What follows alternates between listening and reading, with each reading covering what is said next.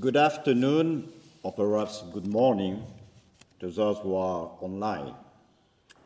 It's an honor and a pleasure for me to give this address as Val McInnes Academic Chair Holder for 2020-21. I hope it will be a pleasure also for you in spite of my atrocious French accent. Anyway, the theme is Dominican as defender of the faith. And the question is, if we leave aside the question of the bird and turban, what difference is there between a member of an Afghan Mujahideen and a Dominican from the Angelicum? After all, both define themselves as warriors for the faith. The liturgy of the Order of Preachers attests that the defense of Catholic faith is an essential dimension of the Dominican vocation.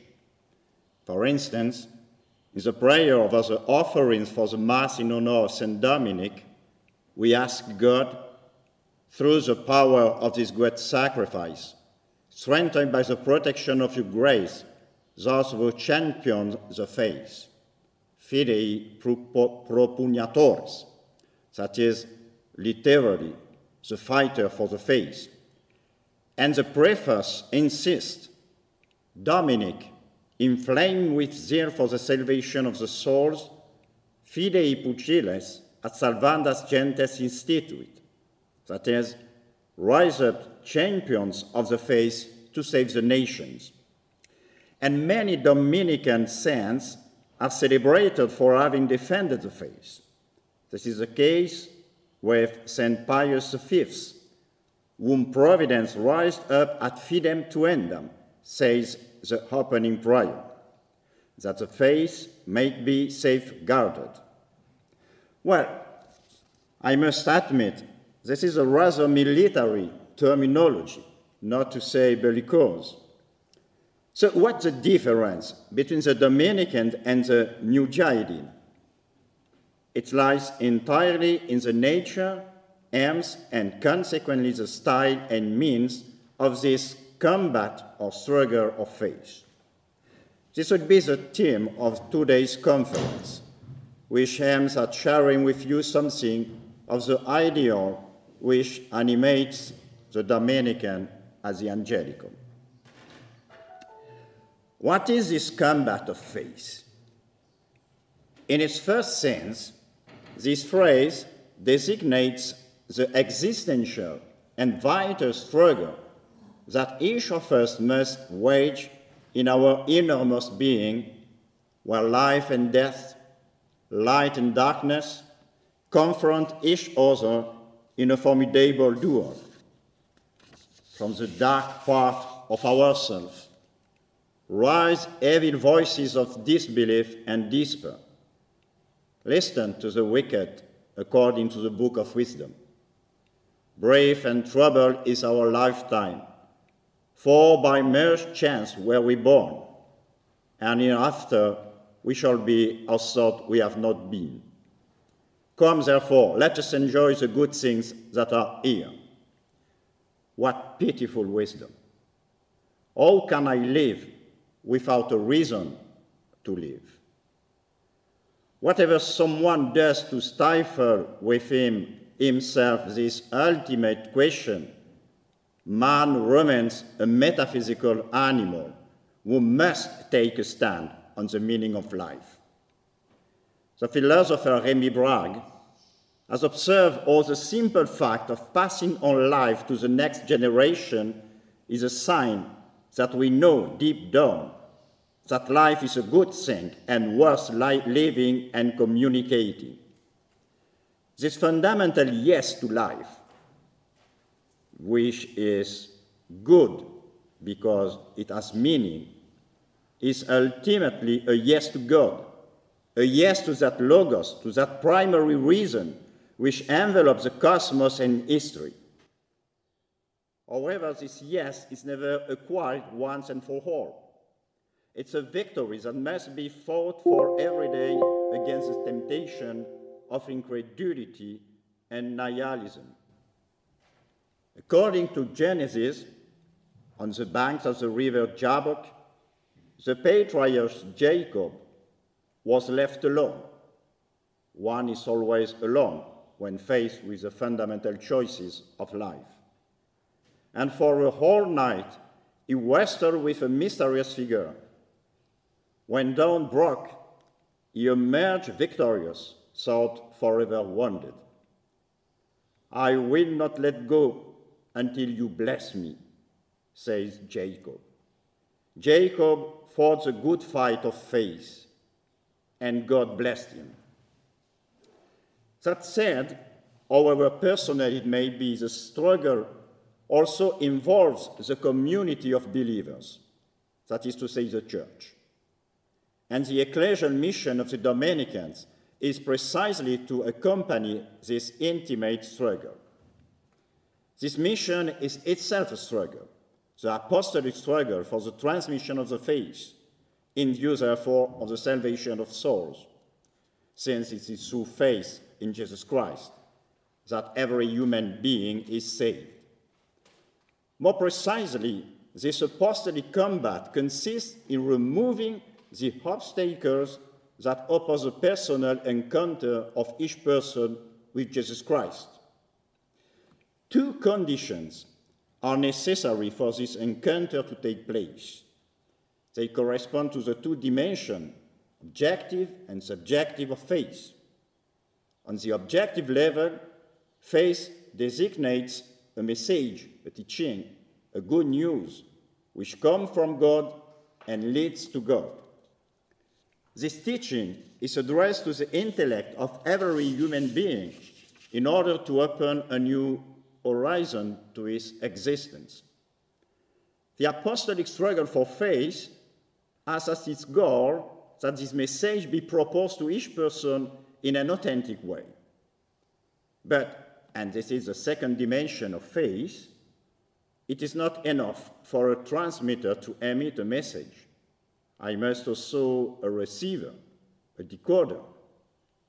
On the subjective level, faith, the virtue of faith, designates this capacity that God gives us to accept His word as a truth that saves us.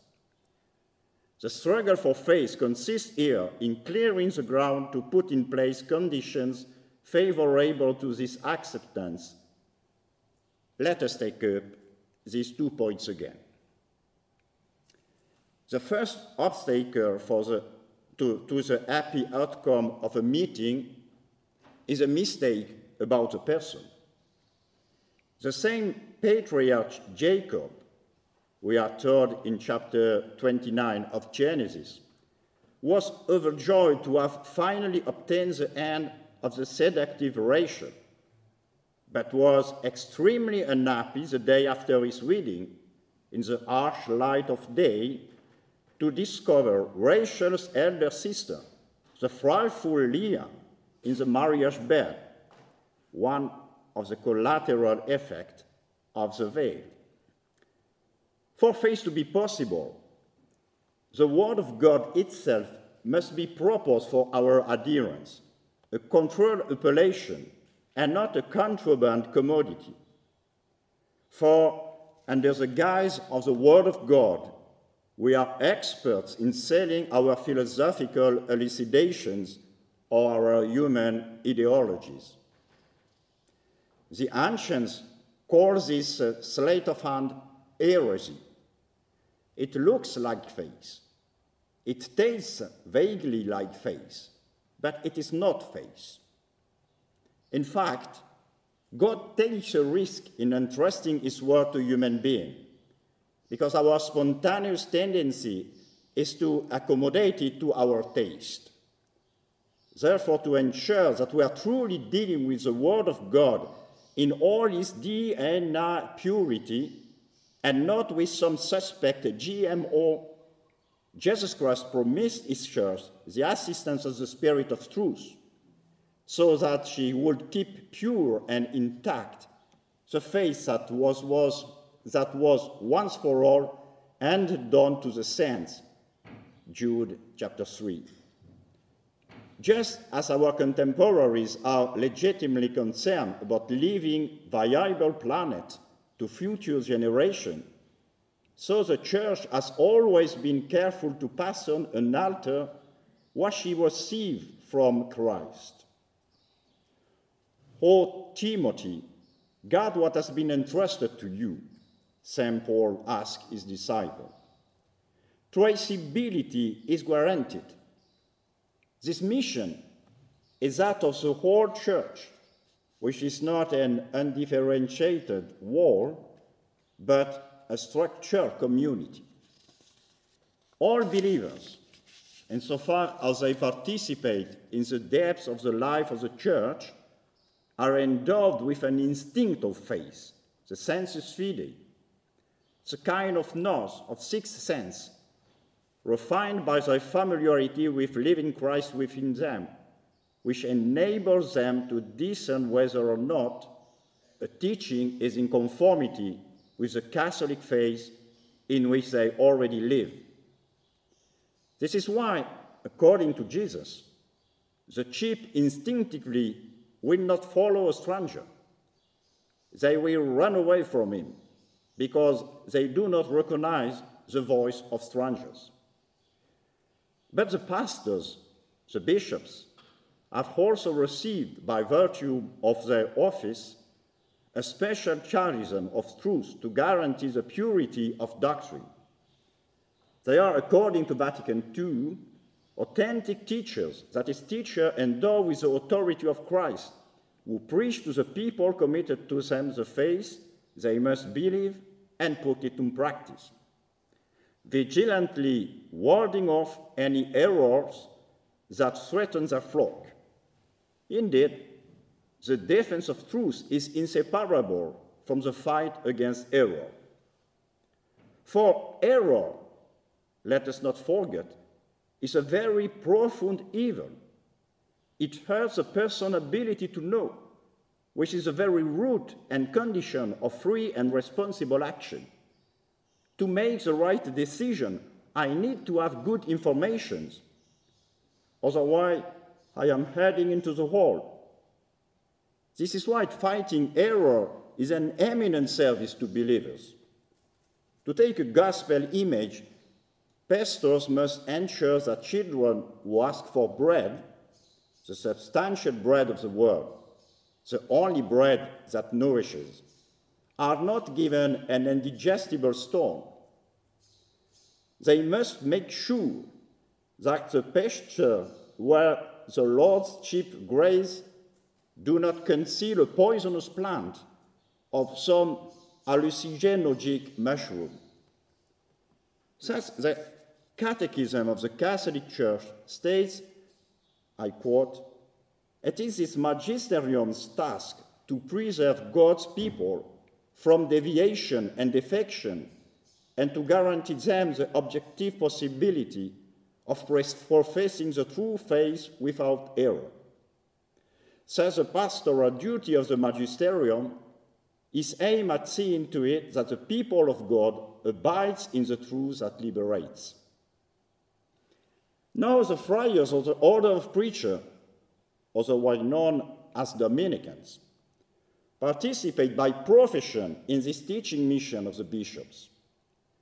When in 1215 the Bishop of Toulouse welcomed St. Dominic and his brother, he institutes them as, I quote, "preacher in order to extirpate the corruption of heresy, to drive out vices, to teach the rule of faith, and to inculcate in men sound morals."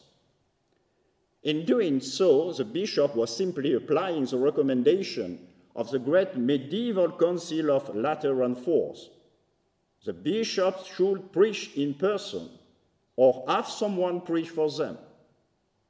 St. Dominic and his brother were therefore entrusted as co-workers, coadjutores et cooperatores, says the Council. They are entrusted with a participation in the teaching function of the bishops, which includes the defense and explanation of Catholic faith. But the assistance promised by the Church in this era is not magic. The action of the Holy Spirit to bring to light the truth of the faith and to remove errors does not fall from heaven afterwards to validate or invalidate a purely human process. No. This assistance is part of a complex ecclesial process that the Spirit initiates, accompanies, corrects, and guides from within. Those who have the mission of authentically transmitting the faith are therefore not exempt from taking up all human means at their disposal to accomplish this task in the best possible way. The first of these means is study. We understand why study is consubstantial with the Dominican vocation. It is by immersing himself in the Word of God and in the documents of tradition that the theologian becomes capable of collaborating effectively in the discernment of what is or is not in conformity with the apostolic faith. This study involves all the resources of reason, but it is also a spiritual exercise. In theology, personal, spiritual dispositions are not an option, but are epistemologically essential. It is not possible to study the mystery of the Trinity or the terrible question of evil as one studies the reproduction of beetles or the rule of geometry. The theologian must keep through prayer and the practice of Christian life in community a living contact with the very sources of revelation. He must be attentive to the sensus fidei, to what the Spirit is saying to the churches. He must cultivate a true docility to the teaching given by the magisterium. He must, above all, take care to purify his deepest intention. For the defense of truth is a particularly propitious ground for the wild of our insatiable will to power.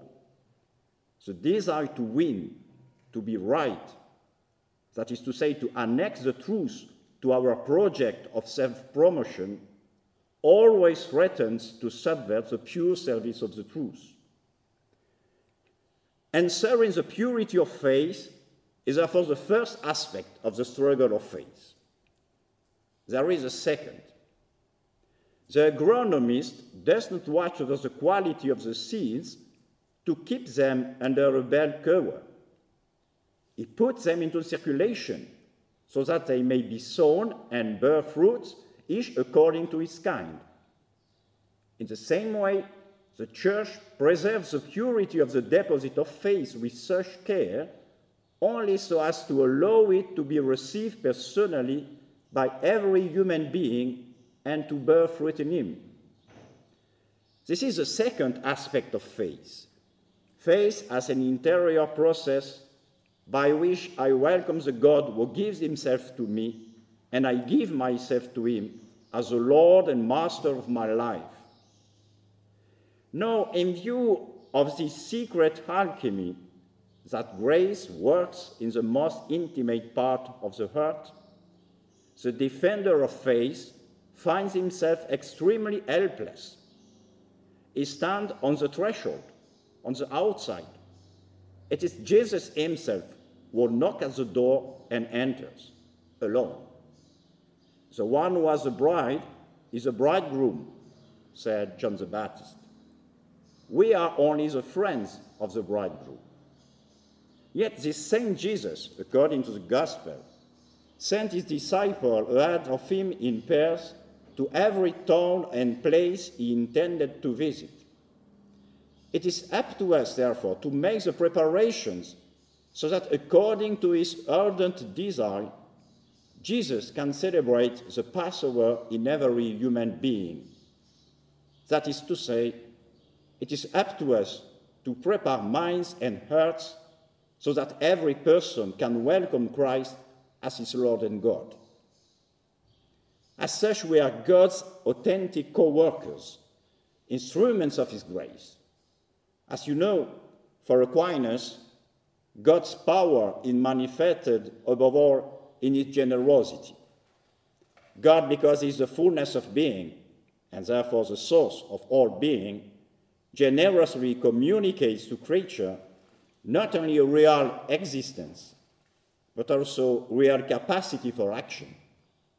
It does not create nebulous ectoplasm, but autonomous subjects capable of acting on themselves and on each other. Unlike the powerful of this world, God does not need to prove that he exists by belittling others and monopolizing all activity. On the contrary, God manifests his power all the better if he associates creature, each according to its nature, with the government of the universe, that is to say, with the action by which God leads all things towards their fulfillment. In this perspective, at the end of the first part of the Summa Theologiae, Aquinas studies the various ways in which God governs, either directly or through the mediation of creature, the various types of being, and especially the human person. First of all, he explains that God, and God alone, is present and active in the most intimate part of myself, at the very heart of my most personal activity. The otherness of God is not like the otherness of the creature. God is not a counterpart for me, as another created person can be, whose direct action on my thought or on my freedom could only be an intrusion, a kind of violation of my intimacy. No, God is the radical and permanent cause of my being and of my action.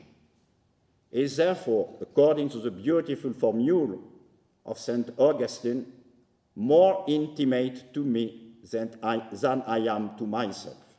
Deus intimior intimo meo. God is at home with me, where, without any violence, according to St. Paul, he works in me both to desire and to work for his God purpose. On the other hand, no creature has direct access to my intimacy.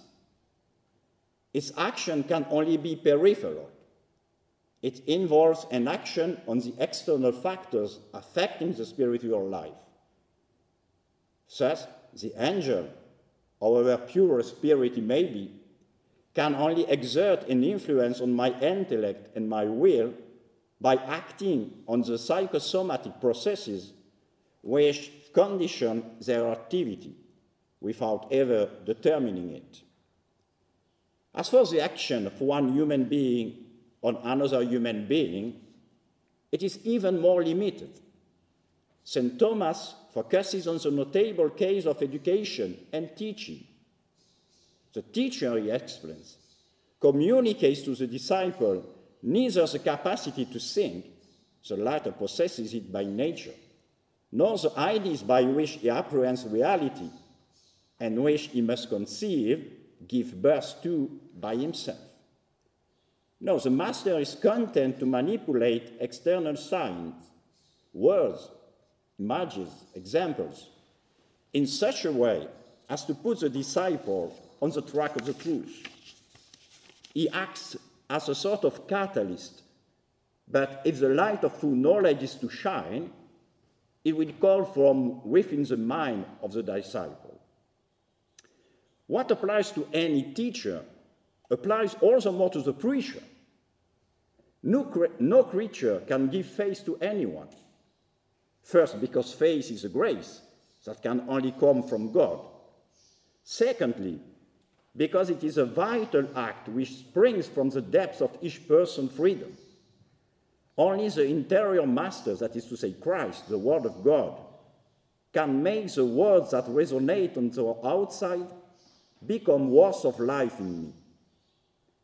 It remains that the external master, the preacher, must deploy all the resources of his art to present the teaching in a way that favors the blossoming and growth of faith in his listener. To do this, he must, in particular, build bridges between the mental universe of his interlocutor and Christian doctrine. In other words, he must work to make Christian doctrine audible, understandable, and attractive in a given cultural and intellectual context. Like thy delicious animal, the frog, it's a frog who speaks. The theologian is an amphibious animal who lives at the confluence of two universes, the universe of faith and the universe of the surrounding culture. An essential part of his work consists in understanding the culture in which we are immersed, its strong tendencies, its historical genesis, its social conditioning, and in identifying in it, in this culture, what favors the act of faith and what makes it more difficult. For unbelief is not always ill will. Whatever the deep disposition of the heart, the impossibility of explicitly believing is often induced by a cultural context that makes the message of faith highly improbable, because it is out of step with the widely diffused structure of thought that conditions people's vision of the world. For example, the mythology that has been grafted onto scientific theories of the evolution of species objectively blocks access to a conception of humanity that is open to the spiritual.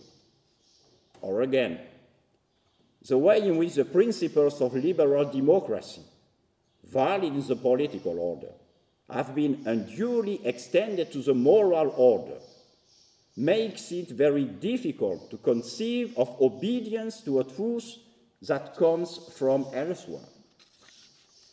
It's therefore important to understand these intellectual structures, their history, and to show both their truth and their limits. To the struggle to make faith possible by clearing the cultural ground, the theologian adds another type of action that is common to him and all other Christians. Indeed, if faith is formally an act of the intellect, this act engages more widely all the dimensions of the person. The preparatory work done on the intellectual level is therefore necessary but insufficient. It must be accompanied by preparatory work that addresses the heart. There the witness of charity intervenes. There even more, prayer intervenes. Prayer which is addressed to the one who alone can act in the most intimate part of the heart in order to turn hearts toward him. Fighting for the faith is therefore inseparable from a certain style of life, since there must be coherence between the content of the message and the way of communicating this message. A liturgical hymn from the end of the 13th century says that Saint Dominic went naked to face his enemies, supported only by the grace of Christ. Faced with the Carthage danger, Dominic made a decisive choice: the word of preaching rather than the weapons of the crusade. Already in the Old Testament, in order to confront the terrible Goliath, all clad in iron, the young David had refused the heavy armor of King Saul. He was content with his slingshot and 5 smooth stones, which, according to a nice tradition, refer to the 5 books of the law of Moses. This is because, as St. Paul declares, the weapons of our battle are not of the flesh.